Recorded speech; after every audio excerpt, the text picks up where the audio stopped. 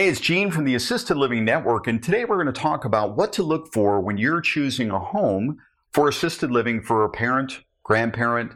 I'm not going to say yourself because more than likely somebody else is helping you with that. But there's some really key points that you need to know before you even begin the process. One is price, location, but that's not the most important stuff. So let's just talk about it. You know what? It does cost a lot of money to live in assisted living. It's not free. The average cost in America today is $3,600 for assisted living in a private room. That's a lot, but that's average. And you do not want to live in average. You do not want to put mom and dad in average. So I'm going to suggest this $4,000, $5,000, $6,000 a month. That's a lot of money. Now, I know that there's people living in those homes that didn't pay $5,000 for their first house, let alone per month, to live in an assisted living home where they have one bedroom and some shared space. So it costs a lot of money. I get it, but you do get what you pay for. So cost aside, the next piece is location. And one of the key points is you want to have a location that is convenient for you. You're the one who's going to come to visit. Mom is going to be there. Dad's going to be there. So how easy is it for you to get there, to go visit? We really encourage people to go visit, and we love to have visitors come into our home to spend time with their loved ones. But if it's a location that's an hour outside of town or even farther, or you have to go through traffic in order to get there, then it becomes difficult, and it's not going to encourage you to go want to visit. So I'm going to say as close to where you currently live or work, if that's the case, as possible is going to be one of the criteria. So cost aside, it is what it is. The location is critically important. But now let's talk about the home. This is not bricks and sticks, bedrooms and bathrooms. There's some elements of that, but let's go right through that to make sure we've got it. When you walk in, is it clean? Is it inviting? Is it conveniently located, but is it also convenient inside the home? You know as well as I, you walk into some homes and it's just kind of cut up and just doesn't feel right. Other homes you walk in and it feels home-like because it is a home. So the feel of the home. Then from there, the physical space, the private space and the public space. So private, the bedroom. Is it a private room or is it a shared or semi-private room? Now, it's very common to have two people in a room in assisted living. If you pay a little bit more, you can have a private room.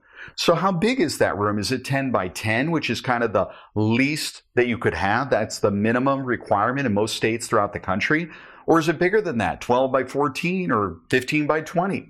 So the space itself, the private space, that bedroom is one piece, closet space. And I'll be frank, mom and dad, they're not going to bring a lot of clothing or belongings to this care home. They're going to bring a little bit, but you need to have closet space, whether it's 6 feet wide or a walk-in closet. So how much closet space is there? Then from there, is there a bathroom, a private bathroom, or is it a shared bathroom? And if it's a private bathroom, is it a half bath? Is it 3/4 with a shower, or is it got a bathtub? I'm going to suggest to you that most seniors these days don't use bathtubs. They use showers for their bathing. So if it's a bathtub, that's not a plus in a lot of cases. A shower, a walk-in or roll-in shower is very good, but even just the privacy of having a half bath is a big plus. That may cost an extra $500 a month to have a room with a private half bath, but could be well worth it for that person's sense of individuality, privacy, and so on. If it's a shared bath, is it one bath for 10 people or is it one bath for 2 people? So you just need to look at all of those things.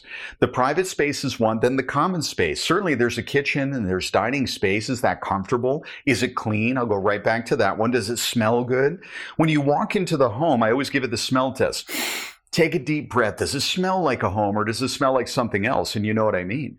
When you walk in, is it comfortable? Is it convenient? Is it easy to get around? Does it smell right? Is it clean? All those things are important. And the common space, is it just the kitchen and dining room, or is there a front room, more formal, more sit and quiet, read the newspaper or magazine, and a family room, TV, couches, more comfortable that way? Is there outdoor space to enjoy? So all of those things are important, but now I'm going to get to the things that are truly, truly important. When we talk about what you should be looking for in assisted living in this home, I want to go to what I think is the most important. That's the caregivers and the manager. Now, the manager is the one that more than likely you're going to meet on day one. They're going to give you a tour and walk you through. A couple of hints and tips for you. Number one, go visit more than once. Because if you go there when they're there set up to give you the tour, they're expecting you. They know you're coming. They got their best game face on. Everything is clean, perfectly fine. But if you go there and you like it, go there again and go unannounced. Just go knock on the door. Maybe it's later that day. Maybe you came at a 10 a.m. appointed meeting, and now you're going to come at 6 o'clock unappointed, knock on the door, say, may I come in and take another look? So they're not expecting you. And see if there's a difference, a change in the way the residents are being cared for, handled. Now you can see the food that they're serving them that night, if it's mealtime and so on. So don't just stop by once and assume it's always the same. Go in and go in unexpected. Now, some homes won't even let you do that. They won't allow you to take any kind of a tour unless they are there to give you the tour. Some homes won't even let a resident's family come visit without an appointment.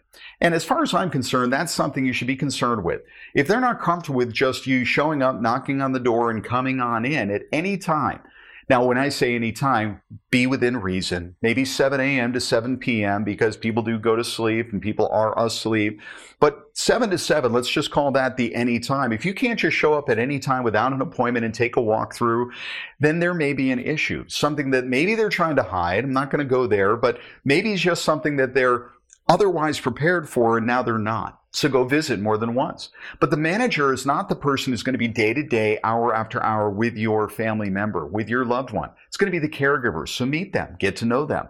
Do you like them? They're going to be taking care of your most important individual in your life in this case. Money aside, and please don't go there. The idea of, well, I'm paying you so much money. No, either somebody is good or they're not. Either they're a nice person or they're not. Either they care or they don't. It doesn't matter how much they're getting paid or how much you pay the home itself to provide this care.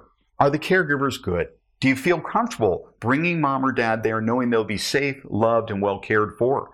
And meet them. And I want you to be careful, though, because you really should not have that individual relationship with the caregiver where you have, here's my cell phone number, give me yours, calling them after hours and so on, because that is actually stepping over the line from the business to this personal relationship.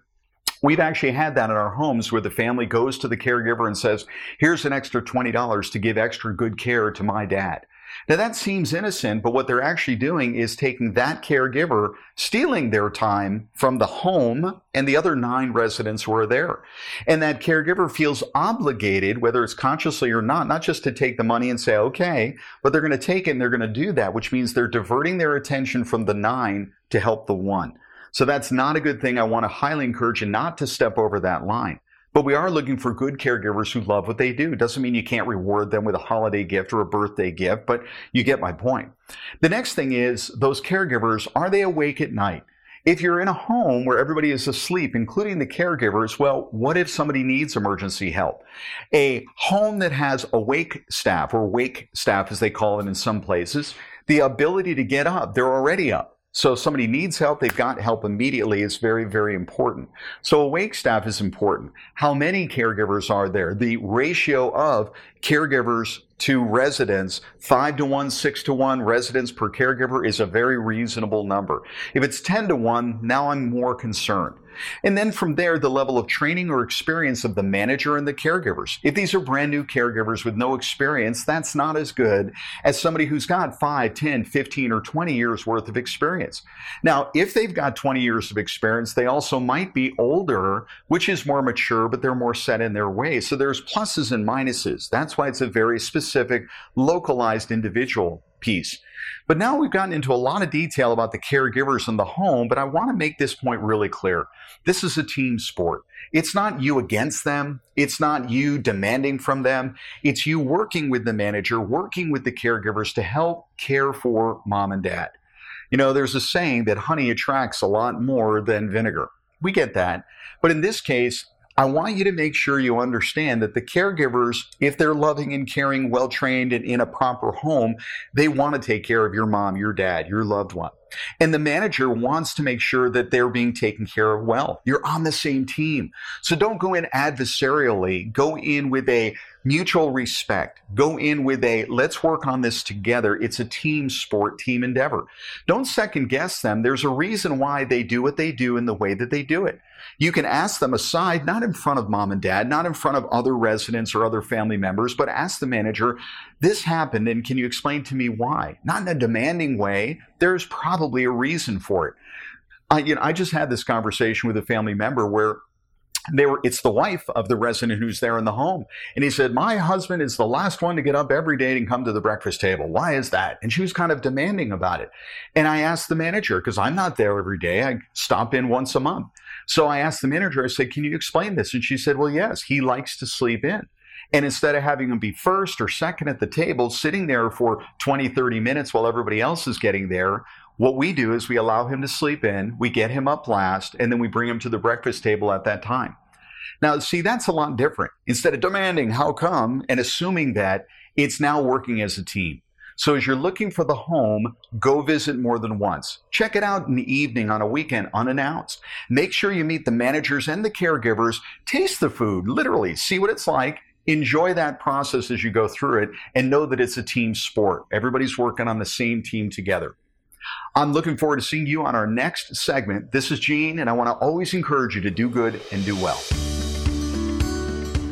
I encourage you to follow us on Facebook. Join our hundreds of successful owners so that you too can do well by doing good. If you like what you've seen and heard, please subscribe.